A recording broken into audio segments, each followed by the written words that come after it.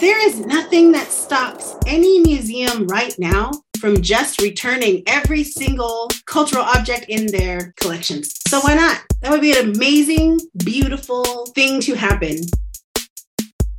I think what's needed is an actual engaged conversation about all of these questions that have been relegated to the museum. And it's disappointing to me that this isn't what's happening, because this would be a lot of fun. I want to make this very, very clear that this is intimately tied to the process of colonization and the settler colonial project of genocide. But I wanted to create a center where Native kids could come and learn about their culture and learn about their history and increase their pride in their Native American identity and heritage and be able to share that with other people. Welcome to Challenging Colonialism, a podcast dedicated to amplifying the voices of Indigenous California. This podcast centers Native voices, and our intention is to highlight the significant work being done by Indigenous communities to challenge ongoing colonialism and to broadcast information about the resistance and resilience of Indigenous California in the past, present, and the future. In this episode, you will hear from Dr. Amy Lonetree, Dr. Illyrio Carina, Dr. Samuel Redman, Greg Castro, Dr. Kutcher Risling-Baldy, Nicole Lim, Dr. Chris Green, and Dr. Micah Parson. We want to share a content warning for this episode, where specific instances of dehumanization are discussed in detail, including grave robbing and the ongoing institutional disrespect of the bones of ancestors. Please take care while listening as we wrap up Season 2 with the focus on museums. My name is Amy Lonetree, and I'm a professor of history at the University of California, Santa Cruz. I've been here since 2007, and I'm an enrolled citizen of the Ho-Chunk Nation, and we're in Wisconsin. And I grew up in Minneapolis, St. Paul, so I consider myself also an urban Indian as well. And I was always really interested and passionate about museums. As a child, I was always asking my parents to take me to places where I could visit museums. I remember going to family vacations around Thanksgiving, visiting our relatives in Chicago, and always begging my parents to take me to the Field Museum or any of the Chicago museums. I always wanted to stop at any museum on the road. Well, they are definitely part of the settler colonial project. And I'm reminded of the words of Lakota scholar Craig Howe. And I always begin my class, the historical relationship between Native people and museums, with this important quote. And he states that the Columbian legacy, now 500 plus years and counted, is by many accounts genocidal. The atrocities committed by Columbus, those under his command, and those who followed him are legion. In the name of God or science, in the pursuit of gold or glory, and in the service of imperialism or manifest destiny, the bodies and beliefs of the Indian peoples of the Western Hemisphere, along with their possessions and their lands, were plundered and debased. And a substantial portion of the American Indian collections hoarded in museums is made up of that tainted bounty. So when I begin the class and introduce this topic to students, I want to make this very, very clear that this is intimately tied to the process of colonization and the settler colonial project of genocide. Now, the time period in which many important museums in the United States were established and the collecting of Native American culture really begins is viewed by many as the nadir of Indian existence on this continent. Now, tribal nations across the Western Hemisphere experienced great population declines as a result of European colonization. And anthropologists and collectors at the turn of the 20th century thought of themselves in a race against time and engaged in what we refer to as salvage ethnography to collect the, quote, so-called last vestiges of dying races. We see the emergence of the field of anthropology during this time period, and they are in the business of collecting all things Indian. This is a time period of great suffering, and it is during this time period when all of this rapid collecting, this dispossession of Native American cultural belongings are moved from the native world into the museum world. So Native people were basically sources to be collected, objects, bodies, languages, and ethnographic information for consumption by museums that sought to reframe Indigenous history, culture, and lifeways into their own Western knowledge systems. So, in terms of how these Native American cultural belongings or objects were displayed, now the exhibitions that were developed at this time clearly reflected the mindset of the time period. The notion of Native people as a vanishing or dying race was prevalent in most exhibitions developed well into the 20th century. Exhibitions also tended to reinforce the view of static, unchanging cultures, and certainly we've all seen them. The diorama, which is a popular display technique used in natural history museums, tended to do this by keeping Indians basically frozen in a particular time period and by displaying them near dinosaurs and other extinct animals. Additionally, objects were presented and defined by Western scientific categories of use and not Indigenous categories. And Native societies were also often defined by their functional technology. We were basically only what we made, right? I'm Alirio Carina, or Alirio Carina. I am organizer of the Members School and a postdoctoral fellow at the Princeton African Humanities Colloquium. I am broadly a scholar working on the history of ideas in Africa and their transformations, particularly in relationship to anthropology and as a way of examining transformations in racialization and the production of Blackness in Africa.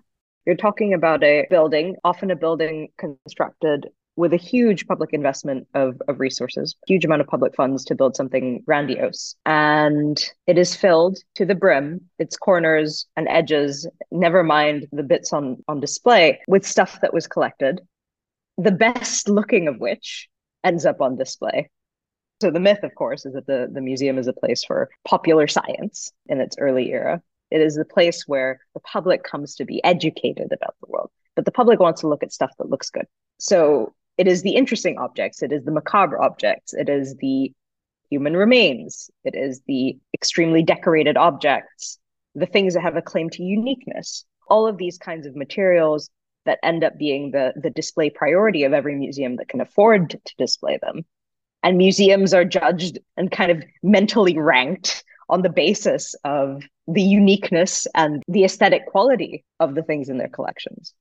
And in some ways, for this reason, I find that the art museums are a little bit more honest about what they're doing because they don't pretend that they care about anything other than what looks nice.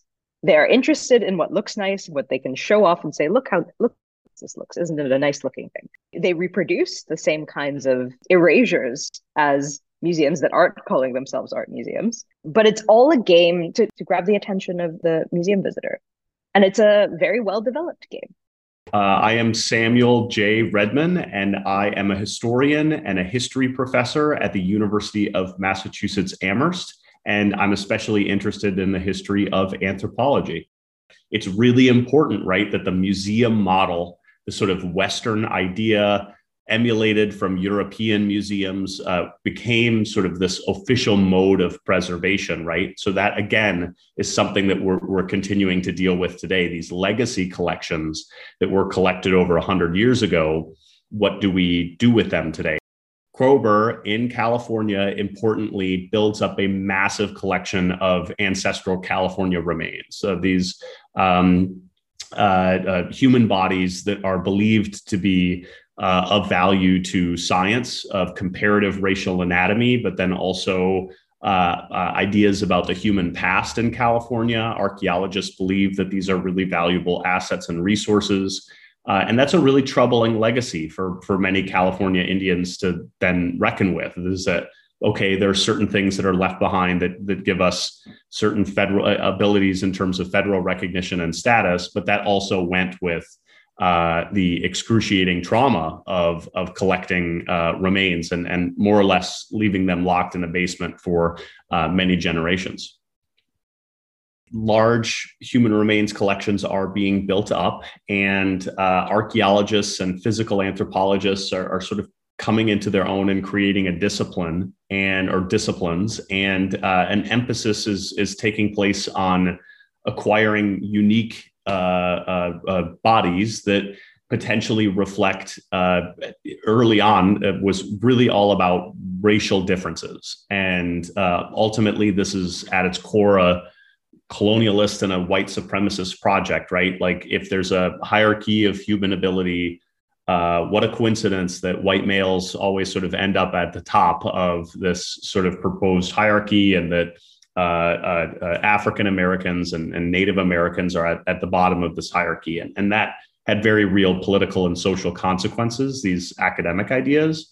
But people felt like, okay, if these are being debated, what's the actual evidence? Can we acquire, things that we can measure and remeasure and compare against one another? So human bones were especially prized, and indigenous remains become especially prized for these anthropology collections. So once that sort of story is in place, it's actually quite surprising how many remains end up coming from California, and how quickly and how early they end up coming from California. And a lot of that ends up at museums in the East, places like the Smithsonian Institution. In terms of my educational journey, I majored in history at the University of Minnesota, and it was there where I also connected with the larger Native American community on campus. I met incredible role models there, and they really inspired me to think about how I could be of service to Indigenous communities in terms of my own career. And so I really, as I said, loved history and thought seriously about a career in museums. And so I held internships at the Smithsonian's National Museum of American History as an undergraduate. And it was during that time that I learned about the plans for the Smithsonian's National Museum of the American Indian. This was in the late 1980s. So it was a really exciting time to be in DC. Plans were underway to build that museum. And then later I would focus on the Smithsonian's National Museum of the American Indian in my own book. So I was really interested in history, majored in history at Minnesota, then went on to get a master's degree in the social sciences at the University of Chicago and a master's degree in history at Indiana University. And then later I attended the University of California, Berkeley, where I received a PhD in ethnic studies. Later, I published that research in decolonizing museums representing Native American, national, and tribal museums in 2012. As we've seen, Native people involved in the museum world and the development of tribal museums and community collaborative exhibitions, which the first thing that tribes always say is that make sure to tell everyone that we are still here. And that seems so obvious, right, to me as a Ho-Chunk person, right, that we are still here. But the impact of these types of exhibitions is so deeply felt even into the present, that you have, tribal and Native American advisory boards, in the 1990s, early 2000s saying, hey, first message, let them know we're still here. Ongoing cultural relevance was not an exhibition technique pursued at a time when Native people were believed to be on the road to extinction. And so I think it's, some of the classic examples of those types of exhibitions, as I mentioned, the British Museum, but also the American Museum of Natural History, as well as at the Smithsonian and the Field Museum. Again, these were exhibitions that were presented in a very distant third-person curatorial voice and really didn't include Native American voice or perspective or first-person testimony. They obviously didn't talk about their ongoing connection and relevance to Native people in the present, right? We were believed to be on the road to extinction when many of these exhibitions were started, right? We can think about museums being colonial, and we can think about them being imperial. We can think about their role in doing a thing in the over there for the colonial center, and we can think about them doing a thing in the colonial center. And these are two kind of slightly different dynamics as to what the museums do and what they have done historically. For the colonial relation, the obvious touch point is collection. There are things that are collected that come to become a part of museums. They are collected either as kind of war trophies, or they're collected as part of collecting expeditions or as part of collecting efforts by very keen collectors. But they are collected during a time of quite violent colonial transformations and in ways that essentially guarantee that we cannot be confident about the innocence of the claim to holding an object. We cannot confidently say in the way that I can say that a rock that I picked up in my garden is mine, that an object in a museum belongs to the museum. And many of the things that one can say about this almost read like a symptomatology of what's wrong with the museum. So one says, oh, there's a stolen object and it's in a display case and it just says thing from people and a hypothetical date, and then whoever donated it to the museum, whatever that means. And so much is left out of the frame, and so much is made to appear quite natural and ordinary that if we step back for a second, we see that something's wrong. And we see immediately, oh, this object was stolen. This is not a person who necessarily had rightful claim to it. How did this person buy it? Under what grounds did they give it to the museum? Did they get paid to give it to the museum? Was it a sale and not a donation? What is going on with this? Why is this object still in the museum? Why is it not repatriated to a source community? And this is especially the case every single time one sees a Native American item in an American museum, because of course the obligations that NAGPRA ostensibly imposes are rarely fully met, especially because so much seemingly ordinary collecting is grave goods, and there is no way to confirm that other than to know that people went grave robbing on holiday. So a museum can quite innocently say, oh, but we don't know that is the case, that it was a grave good. So we are not necessarily under any particular obligation to consider this an object other than an ordinary, whatever it might be, an ordinary bracelet, something or other. It is not immediately apparent that it is sacred in some kind of way, that it carries any obligations. But these items are quite heavily charged. The impression one gets entering a museum is that this is a natural way of holding them. So it feels very important to want the museum to change. It feels important to want to recognize all of the harms that are embedded into the museum. But is there a way to do that ethically and decide, oh, there's a stopping point where the museum stays? Is there a way to ask the museum visitor to do that work and then say, actually, no, it's fine now. Everything was bad, but now it's fine. Is there a way to responsibly do that in relationship to source communities, where the claim is you can get some of your things back, but the rest, no, they're ours? I don't think that works. My work in decolonizing museums was really focused, for the most part, on exhibitions. But my work as of late is really centered on repatriation. And as we know, we're 33 years and counting since the passage of NAGPRA. There are many institutions that are not in compliance with the law.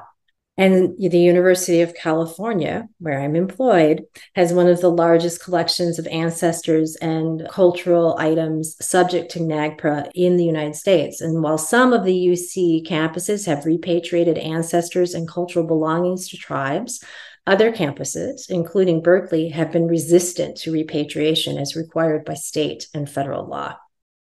So my work in museums has really kind of, as I said, shifted to this very policy-oriented type of work.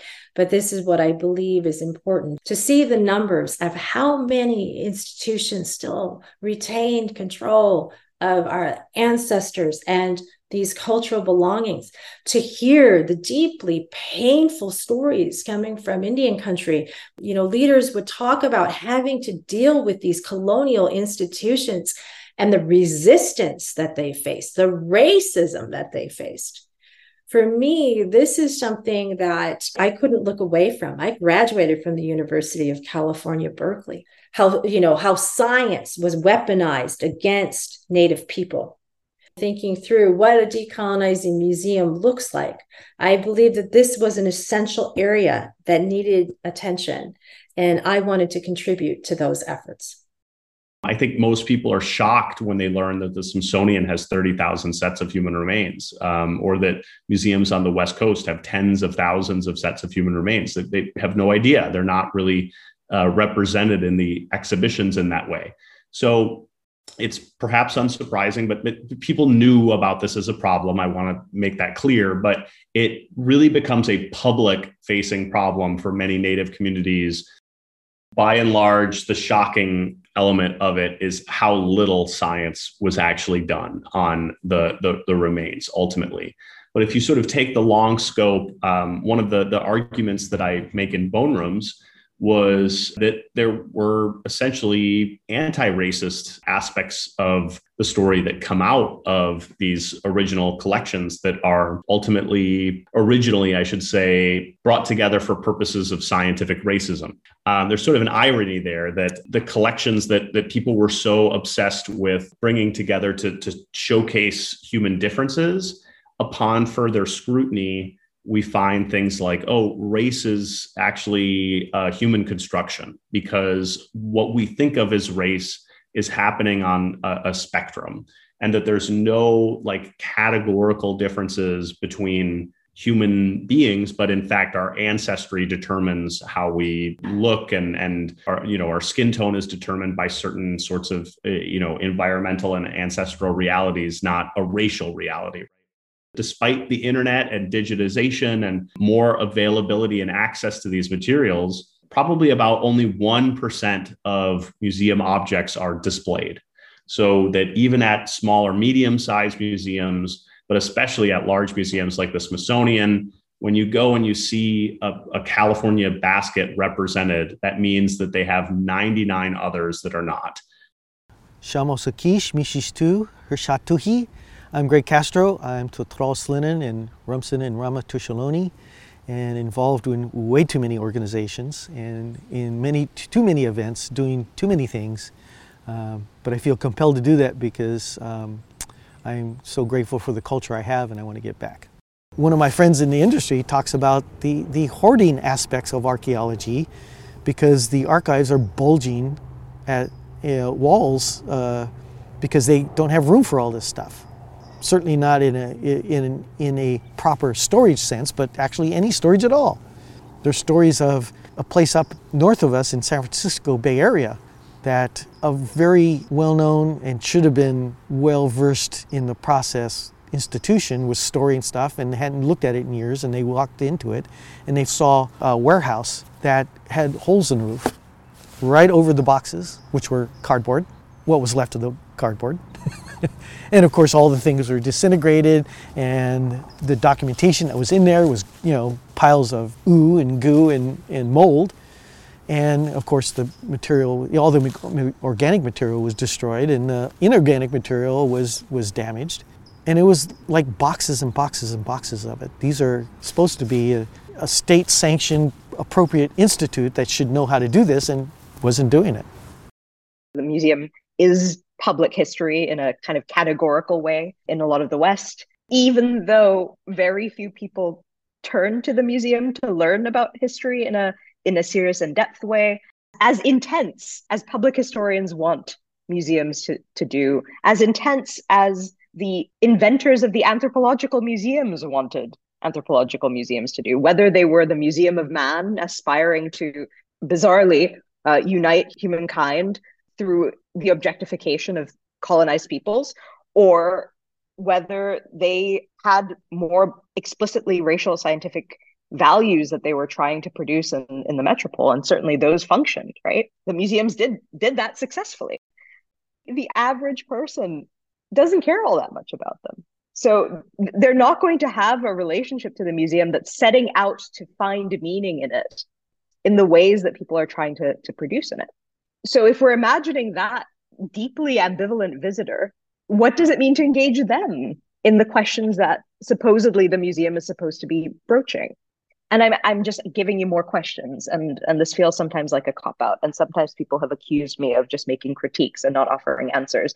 And to this, I have to say that there's a very good reason for it, which is that it would be just as wrong for me to dictate the future of public memory as it would be to rely on an invention from 150 years ago as the form that we happen to decide upon. I think what's needed is an actual engaged conversation about all of these questions that have been relegated to the museum. And it's disappointing to me that this isn't what's happening, because this would be a lot of fun. It would be lively. It would be interesting. People care about these questions. And it's not happening because people who care about museums care about museums. Hey, young Killit, Dr. Kutcher Risling Baldi Ahoyet. I'm Dr. Kutcher Risling Baldi. I am Hoopa Yurkin Karuk and enrolled in the Hoopa Valley tribe. There is nothing that stops any museum right now from just returning every single bone, cultural object item in their collections. There's nothing that stops you. Nothing. So why not? That would be an amazing, beautiful thing to happen. And then we can build museums the way they should have been built, which is like in relationship with the people that they are representing in a way that like honors the sovereignty and self-determination, and actually like demonstrates that that work is far more powerful. When you work with California natives, you're going to get far more insight and creativity and than you're going to get if you just do it in a vacuum on your own, as if we're not the people of this place, the people of these things that you're working with. I have so many stories about museums and objects and everything, but one of my favorites is I was like working in a basket collection and there was this burden basket and part of it had broken off. And at the time they were like, look, you can look at it, but try not to touch it too much because it's falling apart. And don't pick it up or like move it around. It's falling apart. It's falling apart. And so everybody was like, ooh, it's falling apart. It's falling apart. And I raised my hand and I said, you know, I know somebody that can fix that for you. And they were like, what? And I said, I know somebody that could fix that for you. And actually, because of the piece that fell off, it wouldn't be that hard. You just have to wrap some leather around it or, you know, and they were like, what are you? Like they couldn't wrap their head around fixing it. And it was such a different point of view for me, because in my mind, I was like, why don't you just fix it? And then you can pick it up and use it and do stuff with it. And they were just like, this object is slowly falling apart. And our preservation of it is to like watch it fall apart, but do nothing with it because it's going to disintegrate eventually. In terms of a decolonizing museum practice, I talk about in the book having experienced working collaborative, on developing community collaborative exhibitions with tribes. And I talked about, how the literature is always emphasizing, collaboration and sharing authority. And they have made significant, inroads, many museums.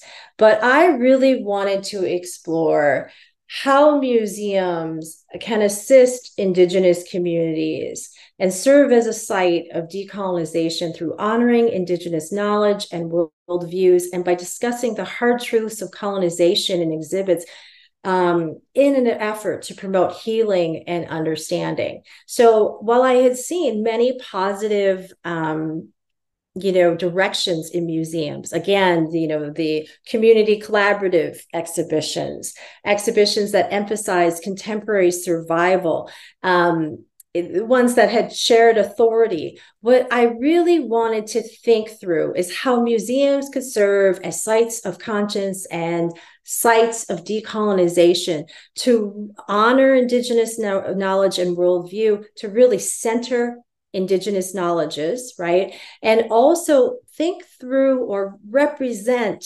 Native American history in a way that can move us towards greater understanding in an effort to promote healing and understanding.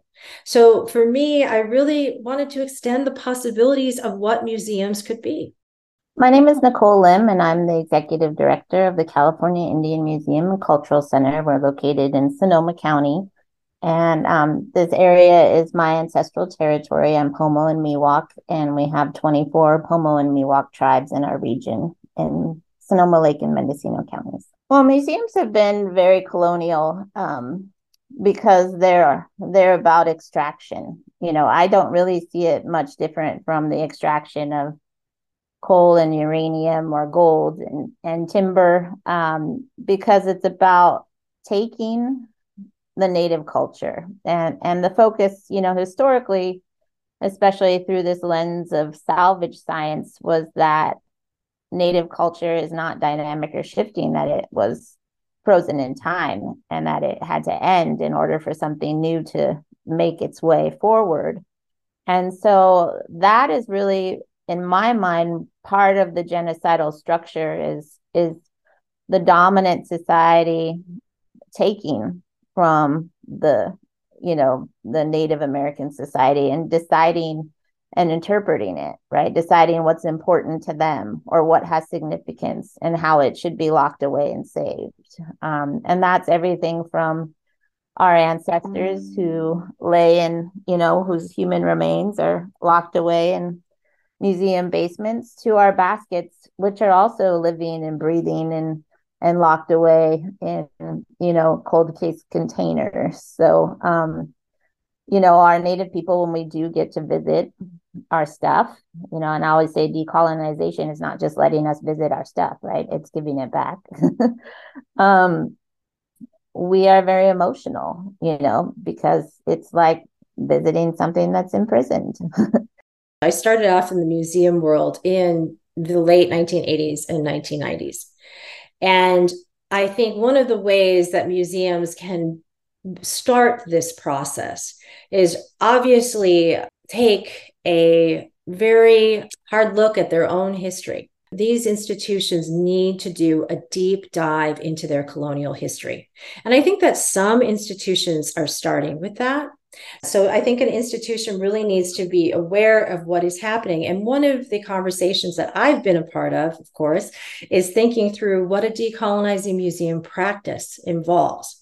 And that was really powerful for me to witness as a young museum professional on the ground, working with Ho-Chunk elders, as well as Mille Lacs Band Ojibwe elders and Dakota community members as well. And that process of, as I mentioned, sharing authority and really working collaboratively with Native people and determining content, not just bringing them in after the fact, right? To maybe, have a dance performance at the opening, right? But really thinking through the intellectual content of the exhibitions and also giving them authority to determine what they want to convey, right? As well as what they don't want to talk about. And I think that was really important as well, is really respecting those tribal indigenous protocols regarding what is acceptable to represent, because these institutions and the way that they have represented Native people over time, I mean, this is a form of colonial violence. These, horrible representations that not only continue to convey that we are vanishing races, right? But also sharing sacred knowledge with visitors, exhibiting sacred objects horribly. I mean, and tragically, they've even exhibited Native American human remains in the past. I mean, this is really deeply, deeply painful for Native people. I got involved working with the museum back in 1996 when it opened in the Presidio of San Francisco. The hope was actually to create the museum in the Presidio as a resilience to the fact that California Native American people built the Presidio. But at the time, in the late 90s, the Presidio was going through a lot of transitions, and ultimately the museum didn't end up there. However, during that time, I was a young law student, and I was attending the University of San Francisco. I was touring fourth graders around the Presidio and teaching them California Native perspectives on mission history, and at the same time taking constitutional law. And I really started to think a lot about the biases that really drive decisions when it comes to constitutional law. And at the time, I remember reading the Ling versus Northwest Indian Cemeteries case, which is a religious freedom case, and realizing that the judges really lacked a fundamental understanding of Native values and cosmology and belief systems, and didn't have respect for our religious views. I kind of put those two things together with education, with a younger audience, and then thinking about the challenges and limitations of the law and, the erosion of Native American rights through the courtroom, and decided that I thought I could do more for positive change in the classroom than the courtroom. The California Indian Museum and Cultural Center, our main kind of guiding vision is to educate the public about the history and contemporary lives of California Indians statewide from a Native perspective. In doing that, we really focus on oral history and storytelling. One institution can't represent 200 tribes throughout the state, obviously. So our focus is really on collective histories. You know, we've experienced colonization and genocide collectively as a unit. So we focus quite a bit of our resources through curricular reform. We do a lot of work on cultural revitalization locally because many of our staff represent Pomo and Miwok tribal communities here in our area. So we work quite a bit on food sovereignty. We do a lot of education for our community around the transmission of intergenerational knowledge, teaching plant identification, harvesting, processing, cooking with traditional foods. We have an exhibit that's all about traditional foods that was the result of about 4 years of research from our tribal youth program. We have another exhibit that showcases, it's called Precious Cargo, and it showcases California Indian baby baskets and child rearing traditions throughout the state. And we have an exhibit on Ishi that is really a great catalyst to teach elementary school kids about how California Indian people survived and, were targeted for extermination during the gold rush. So the exhibits are great teaching tools. We've got a native garden. We have different maker stations that showcase traditional ecological knowledge in STEM. Kids are able to weave baskets and turn them into robots that walk across the table. We're able to do different math geometry problems around building a redwood bark house. We have all kinds of different activities. Very much a learning center, but our main motivation, especially mine, since I've been director since 2007, is knowing that I grew up in this county and I had grandparents that really were impacted by assimilation era, that were sent to boarding schools, that were taught that everything about their Indianness, from their language to their belief systems to their food, was negative, and that it had to be discarded in order for them to survive in white American society. So I really felt like that generation was very guarded with information, largely because they were punished for sharing it. But I wanted to create a center where Native kids could come and learn about their culture and learn about their history and increase their pride in their Native American identity and heritage and be able to share that with other people. And so in 2010, we started a Tribal Youth Ambassadors program. It was also around the time that my kids were in elementary school and dealing with a lot of the same issues that, I did when I was there in terms of stereotype and misinformation and bias. And so our Tribal Youth Ambassadors program really engages kids in learning their culture, but also building educational resources for their community. So we do a number of different things. They've created Pomo language apps for the iPhone. They've done curriculum. They have videos that teach people about fire ecology, which is really important in our county because we've had these devastating wildfires for successive years in a row. And then we do a lot of cultural arts. Right now, the kids are doing a bear conservation program where they're learning about the resurgence of the bear population in Sonoma County. Then that kind of overlaps with our food sovereignty because the bears eat the same food as we do.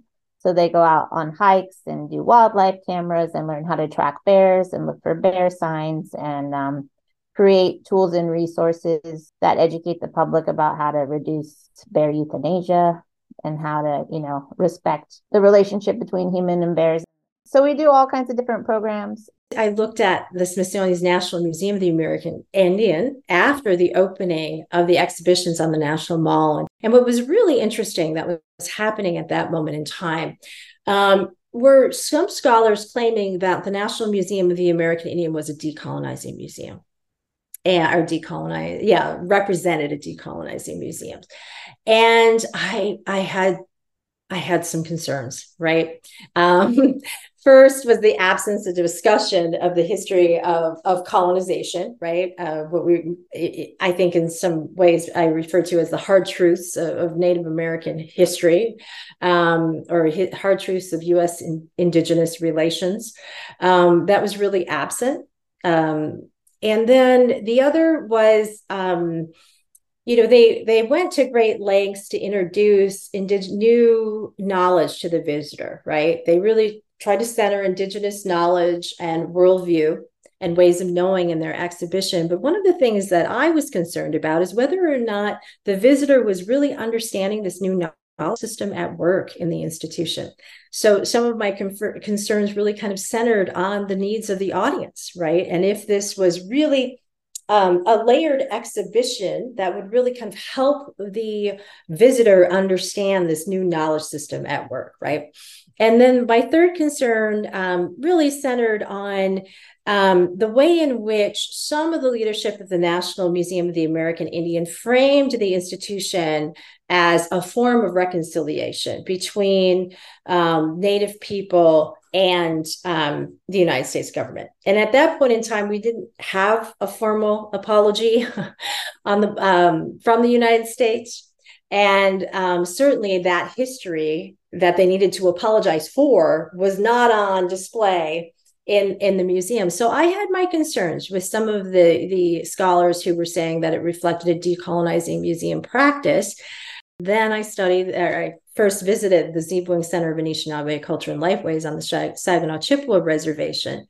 And, again, I was really impressed with their exhibitions, and I felt that it reflected a decolonizing museum strategy. They talk about the hard truths of colonization, but alongside those stories, they also talk about Native survivance and how they have persisted. And then they also organized their gallery according to the 7 fires or 7 prophecies of the Anishinaabe people. Some of the best practices in museums is developing exhibitions that really privilege Indigenous voice and perspective. And here you have it. They decided to reject kind of the standard timeline of Ojibwe or Anishinaabe U.S. relations and frame their exhibitions according to the prophecies, the 7 fires or 7 prophecies of the Anishinaabe people. So that was an incredibly innovative way to introduce a new knowledge system to the visitor. So I was very impressed with that tribal museum. They talk about the hard truths of colonization during the period of one of the prophecies. This was a period of great suffering and land loss of land and life. And, and they represent that on the exhibition floor. But one of the things that they also do, which was so incredibly moving for me, and I think absolutely brilliant, was a section of their museum called Blood Memory. And so as you're walking through the galleries and you're introduced to, the history during various prophecies or time or periods of time, when you're standing in the area of the gallery where they're talking about this period of loss of life and loss of language, culture, and suffering during this period, and it's actually the 19th century, you begin to hear a song that women from the community are singing on a recording, and it helps kind of pull you through this really kind of painful exhibition section into this space of healing. And it's got a curvilinear design, and it introduces this beautiful concept of blood memory. It, recognizes that even though, the Anishinaabe people have suffered greatly, certainly during this previous period, that this is a part of who they are. It is their right as Anishinaabe people to reclaim their culture, their language, and their identity. And I think that what was so beautiful about that section too is that I've experienced it with other Anishinaabe people, and I could see how moving that message was, because as Native people, given the so much loss that we've suffered, I think people always feel self-conscious about what has been lost, right? Oh, I can't speak the language, or I don't participate in these kinds of ceremonies. This idea of blood memory reminds them that this is their right to reclaim as Anishinaabe people. But in the context of a museum, It gives people an opportunity to collect their thoughts after having visited a very painful section of the museum. And it also conveys a message of resilience, and how they do that is very beautiful. They have these iconic works of Anishinaabe art, such as, bandolier bags and other, really beautiful beadwork items in a case. And they frame that case as kind of demonstrating that even during the darkest periods in their history, that their ancestors have always managed to create works of great beauty. And I think that is such a wonderful message of resilience. Well, the intended audience for the museum is definitely all of California, because it's California's history. It's not just California Indian history. Then there's a lot of people that live in our state that don't really know the true authentic history. And I think it's really critical, not just for healing, but so we don't repeat our mistakes of the past. And so I think ideally we wanted to educate everyone, but obviously we also have specific resources that are for our Native American community. And that's really just to support our community in combating erasure and stereotypes and a lot of the negativity that comes with, being kind of outnumbered and and overlooked in your own homeland. We really want to do advocacy and increase representation.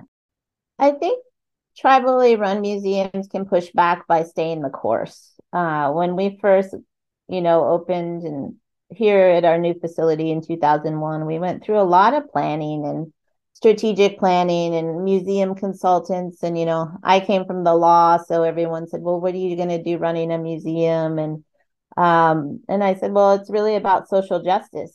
It's about education and changing things for positive for our community. And the museum is a resource for that. But I was told by consultants and museum consultants who had, a lot of experience that we couldn't tell the whole story because it would leave people depressed. People don't go to museums to be depressed. And, I'd often point to the Museum of Tolerance or other examples, where it's about the truth. And I've seen things change. I've seen when I went into kind of museum professionals and audiences that often when I talk about these things, there was kind of a look of shock and not knowing how to respond. And today things are different. I think people are really starting to look at how do we decolonize museums? There is no one kind of fits all for that, but it's really about, meaningful partnerships, making sure Native American people are coming in, that they're engaging with the collections, that they're being represented in the interpretation. Yes, our ultimate goal is to get our things back. that won't change. But in the meantime, there's lots of creative ways that Native people can be represented and engaged everywhere from the board to the staff to the advisory committees, to the audiences of bringing in Native youth who get to see, the beautiful things that their ancestors made. For me, our ultimate goal is there's a basket that won an award in the World's Fair in the early 1900s. It's the largest pomo basket in the world. It sits on a shelf at the Smithsonian in Suitland, Maryland, under a plastic tarp. And it doesn't inspire generations of Pomo youth who want to learn how to basket weave. It's 3,000 miles away. It should be home. It should be showcased. It should be accessible. I think that Native museums really have to just stay the course in knowing that what they're doing is the right thing to do. And that the more that people are informed, that when they know better, they'll do better. There's so many baskets and so many collections that are just outside our scope of authority and control. And I want to see more things returned. I think that people have to understand that, these objects have a life cycle in our cultural traditions and our protocols. And some of these things are ceremonial and they need to be returned to dance and prayer. And museums need to facilitate that process. And that can be done through MOUs. It can be done through all kinds of different things. I think we have to be really creative. I think we have to understand that this is the right thing to do and not just have to do what the law demands. Now that we have NAGPRA and AB 275, we should also be looking beyond just what the law requires. Like, how can we be creative in doing more? My name is Chris Green. I am the new director of collections and exhibits at the Pacific Grove Museum of Natural History. I am a non-native white man that works with collections of First Peoples and Native Americans, and a little bit of Native Hawaiians and folks of the Pacific. We have a collection that includes a lot of Native American and Indigenous objects, and very little in the way of any of the white community or non-native communities of Pacific Grove and of Monterey Bay. I have recently graduated with a PhD from the University of Pennsylvania. I got into anthropology because I was really curious about the NAGPRA process, the Native American Graves Protection and Repatriation Act. I had been working on developing a summer camp for archaeology when I learned about how NAGPRA was being performed in Colorado, in the state of Colorado, where Chip Colwell and the Denver Museum of Nature and Science had really started to repatriate culturally unidentifiable individuals, as they were called, long before the regulations were requiring it, or at least I think a couple years before the regulations were requiring it. So this was a very controversial thing at the time, and I got really inspired by trying to understand why it is that this was controversial. It inspired a passion in me in trying to understand why it is that non-Indigenous folks have such investment in Indigenous cultural heritage, and why it is that it's so important for them to hang on to it in museal contexts. My kind of graduate research trajectory really was exploring that question of trying to understand non-Indigenous stakes in Indigenous cultural heritage and the ways in which Indigenous cultural heritage is oftentimes used as kind of an ideological, a material instantiation of kind of colonizing ideology. So my experience also was in museum education while I was working on graduate degrees. So I kind of developed this parallel course of experience in repatriation and museum education, while also kind of training in museum collections. It's been an interesting place to position yourself, because ultimately the folks are interested in you as an anthropologist because you study others, capital O others. And for me, it was really important to situate myself in a way that my anthropology could benefit capital O others, but really I didn't want to make them the object of my study. So it's trying to collaborate with those folks. The Pacific Grove Museum of Natural History was founded in 1883 as a part of the Chautauqua Literary and Scientific Circle. So it's actually, the Pacific Grove Museum of Natural History is actually one of the oldest museums on the West Coast, by my understanding. We have a collection that was kind of originated in that Chautauqua Society kind of milieu, where there's a bunch of learned people on the West Coast trying to share culture and share ideas and trying to be worldly, I suppose. We have a mission that is really focused more on the Central Coast and Central California, maybe a little bit more broadly. But really, the collection has represented Africa and Asia and a great many objects from throughout the Pacific. So it really is international in scope. And then even nationally, we've got a large collection of Southwestern Puebloan pottery. We've got a large collection of Californian basketry from throughout California. And then we have a natural history collection, herbaria and other kinds of natural specimens that are really more local, relatively more local to Monterey Bay and to the Central Coast in particular. I have called us the Old White Man Repository of Pacific Grove, Old White Rich Man Repository of Pacific Grove, might be a little bit unfair because we do have a long history of women leadership of the PG Museum and women involvement in the PG Museum. But many of the largest collections are collectors that are relatively affluent white men. We have a lot of work to do to be able to identify what are sacred objects and what are objects of cultural patrimony, and who can we talk to either help us identify those things and or to be able to get that process started for repatriation. It's going to include just a bunch of emails and letters and phone calls to just start to get people aware of what it is that we think that we have. But really, it has to start locally first. And so I'm building relationships with the local tribal representatives towards trying to just get them involved generally. But repatriation is going to be one aspect of that. To be able to talk about repatriation, maybe also outside the bounds of what NAGPRA requires, because to work with tribes in good faith, you have to be considerate of the fact that they may not be comfortable with what you have in your institution.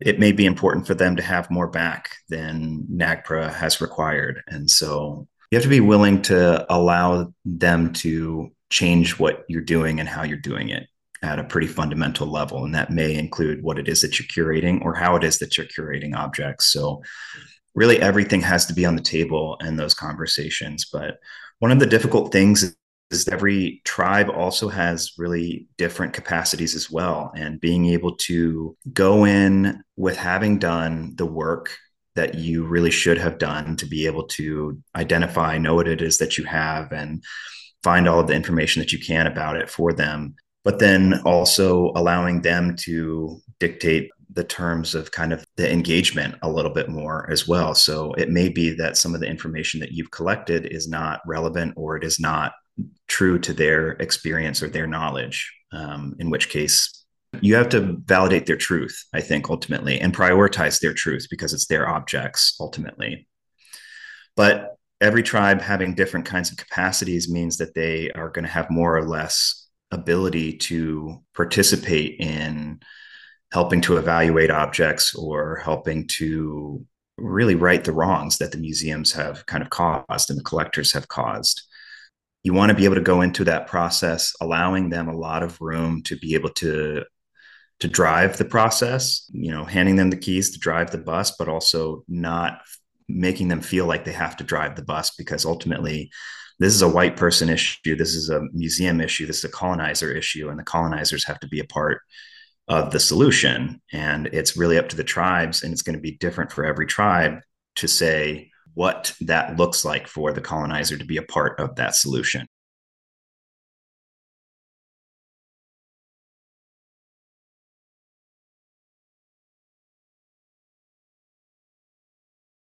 My name is Micah Parzan, and I am the Chief Executive Officer at the Museum of Us. I've been there for 13 years, actually, this week. We have seen a lot of change during that time. The museum that I sort of started at 13 years ago was very much still an old school, traditional kind of anthropology museum. And over the last many years, my team and I have kind of flipped the script on that. And through a long process of a lot of soul searching, we decided that now that we know better, we have to do better, to quote Maya Angelou. And we've sort of unpacked the history of harm that our institution has done as sort of an accomplice of anthropologists and anthropology and anthropology museums, and really taken a long, hard look at that harm, who we've harmed, how we've harmed them, holding ourselves accountable to do better, and coming up with concrete action plans for how we can do better, and trying to do our best to put those in place in partnership with the communities that we've harmed and others who we may not have harmed directly, but indirectly we harmed. So that's really been sort of the driving focus of our work. And it's been a very long arc over 13 years. We didn't start that path, but we just kept kind of moving forward with a lot of instinct in terms of what was the right direction to go. And it's sort of led us to that space.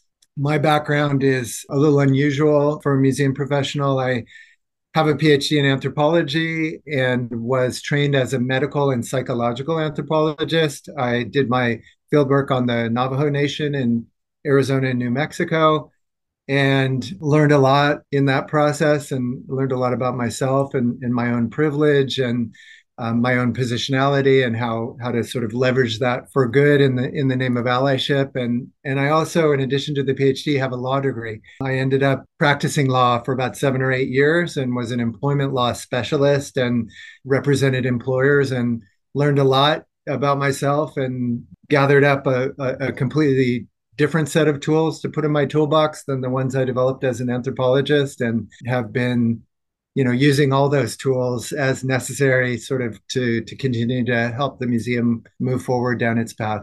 A really good place to start is Balboa Park itself, which sort of emerged as a entertainment offering, if you will, back in 1915 when San Diego had put in a bid for the World's Fair and ended up losing at the time to San Francisco, which ended up holding the World's Fair in 1915. But San Diego was a town of about 30,000 people at the time. And they said, you know what, we're going to do it anyway. And they created something called the 1915 Panama California Exposition. And it was meant to celebrate the opening of the Panama Canal and kind of put San Diego on the map as the first port of entry.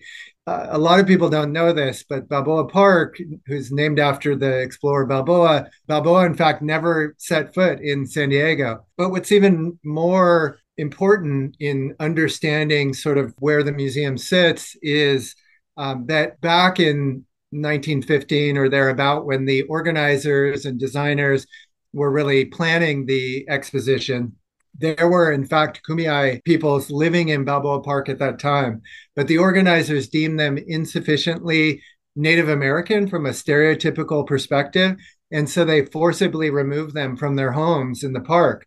And then they went to Arizona and they found a group of Pueblo Indians and they put them on the Santa Fe Railroad and they brought them to San Diego.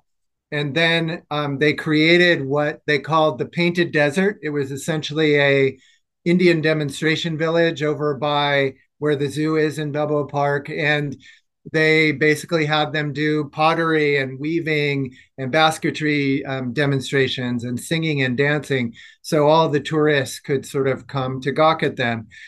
And, that's really the racist sort of colonial history that the entirety of Balboa Park emerged from, which is why when we talk about the museum, we always talk about the unceded ancestral homelands that we're on of the Kumeyaay Nation, and really sort of starting any discussion of the museum that we are situated in this particular place. There were a series of harms done in this particular place. They had an impact on Kumeyaay and other indigenous peoples. And our job going forward is to truth tell about those and to hold ourselves accountable and to come up with concrete action plans to begin to build trust and relationship anew on a completely different foundation, not one where the museum sort of comes in as the victor gets the spoils. And, we won the colonial endeavor. And so we got to take all their stuff and become the expert on all the stuff, but also the experts on the people, and really flipping that script to, yes, museums have a certain type of expertise from that sort of scholarly, academic, otherizing kind of gaze, but that we're not an expert in the lived experience of the peoples who made and used and gave meaning to the belongings that the museum took over many, many years, right? And the ancestors that the museum took over many, many years and refused to give back for decade upon decade upon decade. So we come from this horrible origin story, right? My colleague, Brandy McDonald, who used to be our director of decolonizing initiatives and is now at the Indiana University Museum of Archaeology and Anthropology as their executive director. Brandy talks about how museums were birthed from the colonial endeavor. And it's very true of the Museum of Us. Then, of course, the San Diego Museum of Man has in its facade 9 white men who are colonizers. 8 of them are from Spain. 1 of them was from England. And each of them sort of did unspeakable atrocities to the Kumeyaay people and other indigenous folks. And yet here we are on our very etched into our skin of our building, paying tribute to these men and celebrating them. And we found that one of the first things, once we had gotten to the point where we had built up enough trust and relationship with our Kumeyaay partners and sort of were able to go to them and say, if there was one thing about the museum that you would change, what would it be? One of the things that really rose to the top was this idea of our facade and how we want them to feel welcome and belong. Yet for them, it's a site of great pain and suffering and a reminder of the atrocities of the colonial era. And not only that, but a celebration. The history of the museum emerged from that sort of sensibility, tens of thousands of belongings that were taken under untoward circumstances, where there's literally either blood on them or they were stolen or robbed, or at the very least, the playing field was very unlevel, where, yes, maybe something was traded in exchange for an item that was culturally and historically significant, but, it was in exchange for 3 sacks of flour because the family wasn't going to eat as a result of sort of the colonial context. We continue to steward those belongings that were taken and are very much in a process of returning those belongings back to their home communities where they rightfully belong. And that's a major sort of focus of our work today. Thinking about the history of the museum as well. Back in 1915, the sort of inaugural opening exhibit was an exhibit called The Story of Man Through the Ages. And it was based on a series of busts that had been created by a Smithsonian sculptor who had several examples of different sort of racial categories. So he had made Mongoloid busts and Caucasoid busts and Negroid busts. And essentially the exhibit was a pseudo-scientific racist articulation of how different racial categories had different their skull had different morphologies.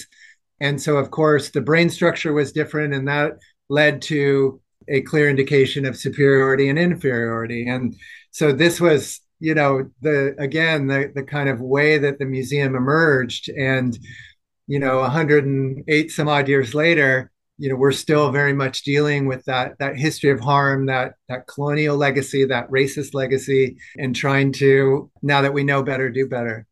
The local partnerships for museums are so important with tribal communities, and the kinds of conversations that you're going to be having about your collection, about repatriation, about co-stewardship, co-curation, these kinds of things, for a staff of 2 full-time people can take up a lot of time and energy. We have objects and object entities, as I've referred to them, not knowing whether or not they are living or spiritual entities as well, that we need to contact other folks about and see if those are object entities that we need to talk about repatriation. But again, we have to start local. We have to build relationships here, and then we have to really start to create a priority list. And how do you create a priority list of that? You just don't have the expertise to know that. How do you choose sensitive objects to talk about repatriation or co-stewardship or whatever it may be, and drop somebody's potential, spiritual entities down that priority list so far? That's just kind of the harmful work and decisions that we have to make all the time because of the decisions that had been made in the past of what was brought into the collection. My whole dissertation is about whether or not, the famous Audre Lorde quote, the tools of the master can be used to dissemble the master's house. To what effect can museums be kind of repurposed or appropriated to serve decolonization or anti-colonization? In my experience, museums can serve oppressed communities by understanding that they are and always have been political. They've always been political tools, and they always will be political tools, because institutions of representation that represent who people are will always be political. If museums are able to accept that and take that seriously and honor that, then they can become more ethical. It still doesn't repair the injurious harm of colonization and the appropriation of the objects from people, the stealing the ancestors. You aren't going to get past the violent foundations of museums. I do believe institutions of representation, though, matter. And in some ways, that's why I don't think that they're ever going to go away, because the battle to represent who people are is a battle of worth and value. And in our capitalist society, those battles are always going to be relevant. Back in 2011, we leased the Race Are We So Different exhibit for a period of 3 months. This was an exhibit developed by the American Anthropological Association in partnership with the Science Museum of Minnesota and a group of interdisciplinary scholars, and really took an approach to trying to set the record straight in terms of anthropology's history of harm and as an accomplice in the colonial endeavor. And the exhibit was about race as a cultural construct and looked at the process by which that construct was reified, made real through various educational institutions and banking institutions and housing and legal institutions and others, and then the experience of race and racism in everyday life. It was designed as a traveling show and did a tour for several years around the country. And for us, it made such a huge impact on who we were as an organization that we decided to purchase it in 2015 as a core kind of signature offering at the museum.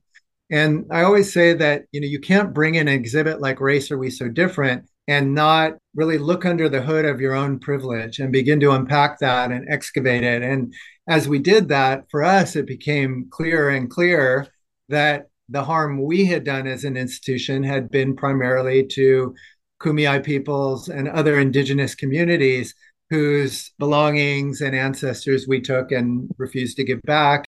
I think it's so important to recognize, too, that tribal museums and culturally specific museums, they have been doing this kind of work for a very long time and have been raising these issues in ways that mainstream museums like the Museum of Us just haven't paid any attention to until relatively recently. I think slowly but surely there is a critical mass that is building in this space. And while many museums who are interested or curious or feel compelled to go this path are starting to do so in fairly performative ways, right? In ways that gloss over the harm that they've done and who they've harmed and how they've harmed those folks, and come short of kind of commitments to really doing better and accountability mechanisms that ensure that that's the case. I think that's also part of a much longer process of, once you start talking the talk, it's a first step because then people start holding you accountable for what you've said you're going to do. And then you are at a fork in the road where either you honor what you said or you pivot. Eventually more and more critical mass is built of the folks who are like, no, we're really going to take this commitment seriously and this is what it's going to look like. But yeah, I thought that was important to remember, that it's not like these, mainstream museums who are beginning to think about decolonizing are, creating that out of whole cloth as these sort of saviors to the field. It's just that these tribal and culturally specific museums weren't being listened to for so long. When other museums are looking to work collaboratively with tribes, that they really need to cast a wide net. There are nearly 200 tribal groups throughout California. We have 109 federally recognized tribes, 81 tribes seeking recognition. And I often hear people say, well, I would love to work with the tribes, but who should I work with? I mean, there's so many groups of Ohlonies. And I always kind of have to chuckle to myself. And I said, well, you should work with all of them. It's not a matter of picking the one that feels most friendly to you or the one that doesn't challenge the status quo. You really should be looking at your surrounding area and making sure that you're engaging with the representatives of all of the tribes in the region, whether they're recognized or not. That wasn't our fault, right? All those tribes probably, not all of them, but they would, many of them are seeking recognition. So, it's a matter of history. It's a matter of colonialism. I think it's really important, just on a note of cultural taxation, that as Native people, we're constantly put in the position of having to get the other side of the table up to speed. And so if you're going to collaborate, make sure that it's a reciprocal process. Make sure that the Native people who are at the table are not just there to teach you.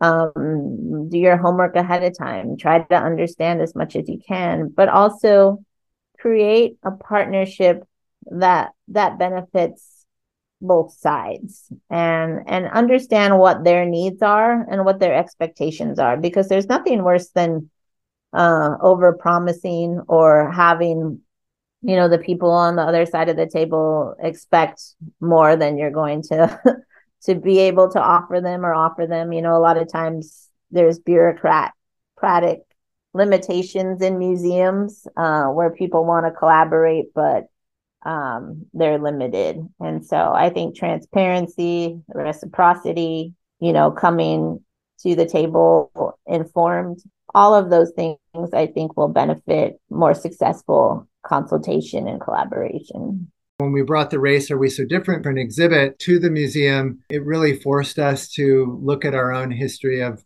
privilege and harm and sort of unpack that. And Ben Garcia played a instrumental role in really continuing to push us down this path.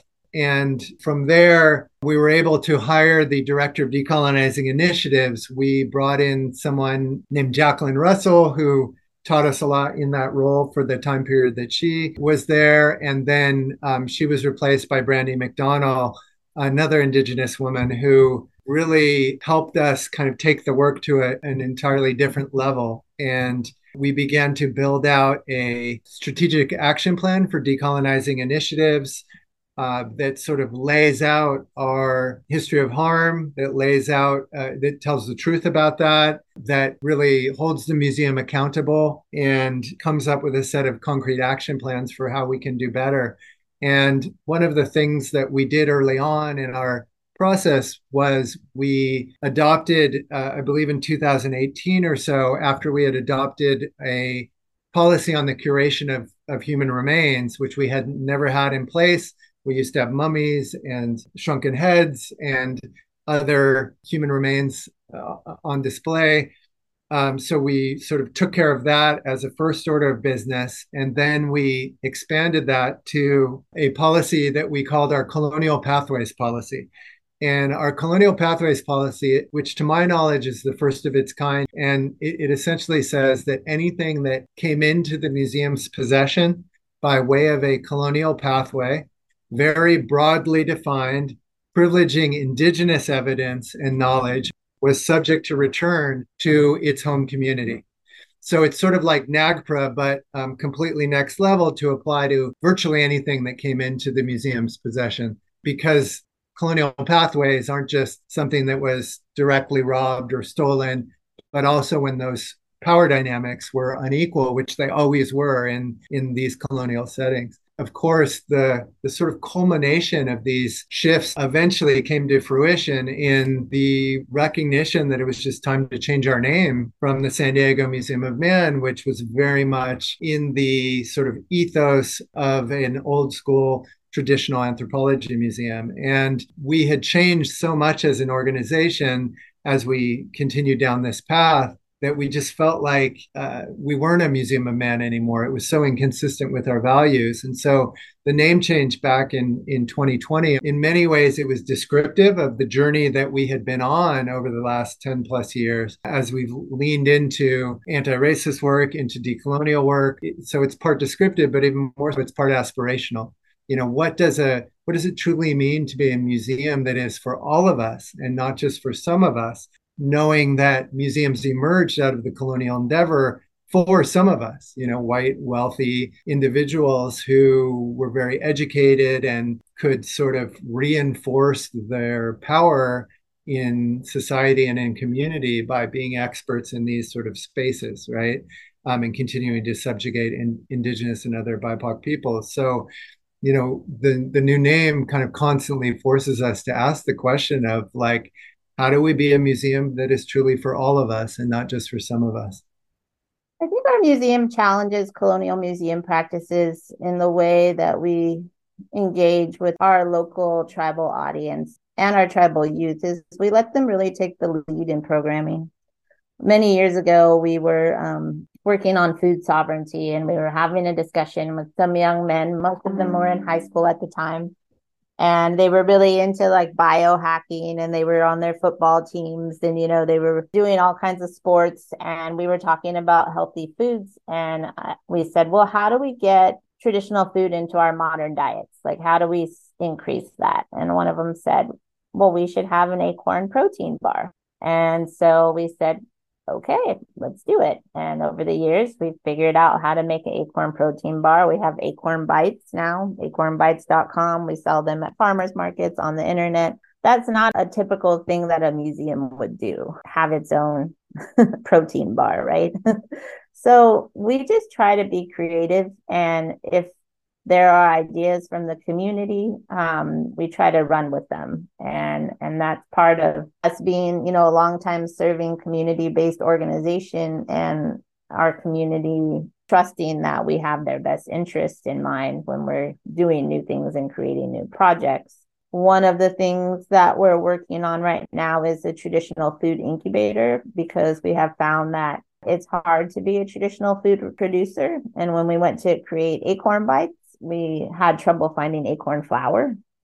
And so we want to help our Native people who want to do traditional foods and create a space for them to be able to have a teaching kitchen, a place to process and store, a place to have support in creating their business license and going through permit processes and everything we struggled and learned through in creating Acorn Bites. So we're not a traditional museum. We've always wanted to be a museum without walls. We never wanted to have collections. We do have some objects. Most of the baby baskets were made for the exhibit. There's some of our personal family items in those, but nothing in this museum was like gone out and extracted and taken, So we're just trying to change essentially the definition of what a museum is, or what you should expect a museum to be, because it's really about our community and how we can provide resources for our community,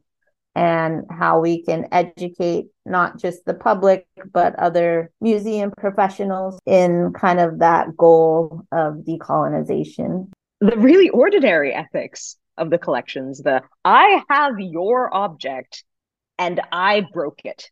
And I have also had it for 100 years. I'm sorry I didn't give it back sooner. And also, the person who gave it to me stole it from you.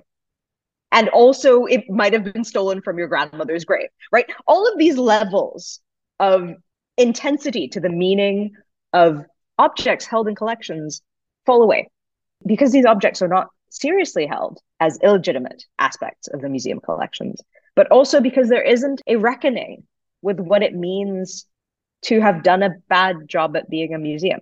There is a lot of generational wealth in this state that was acquired by the oppression of our Native American ancestors.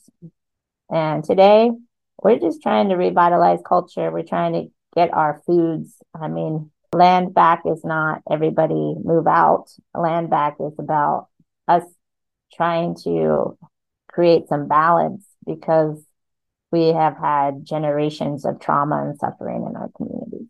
I've heard it said numerous times, and I was influenced by many Native thinkers who had talked about when Native people do not have an understanding of the colonial policies that led to our current predicament, we begin to internalize what is happening to us in the present, the many challenges that we face, as some kind of form of a deficiency of some kind. But when our communities really understand this history, understand what has happened as a result of colonialism, and understand it as part of the United States government's settler colonial project, then they begin to understand its costs, right? It's not necessarily seen then as a personal failing, right? We have to reconcile with that history. That kind of knowledge is exactly the kind of knowledge that our communities need in order for us to understand our history, gather strength from what our ancestors experienced, and move forward, right? And really celebrate, an Indigenous futures. So for me, I see the opportunity for museums to help Native people understand challenging histories. The museums, as we know, have our cultural belongings. The knowledge that we gain through repatriating all of that knowledge and those cultural belongings is incredibly empowering. And it's all about the survival of our nations. We need this knowledge. It is really important in the present.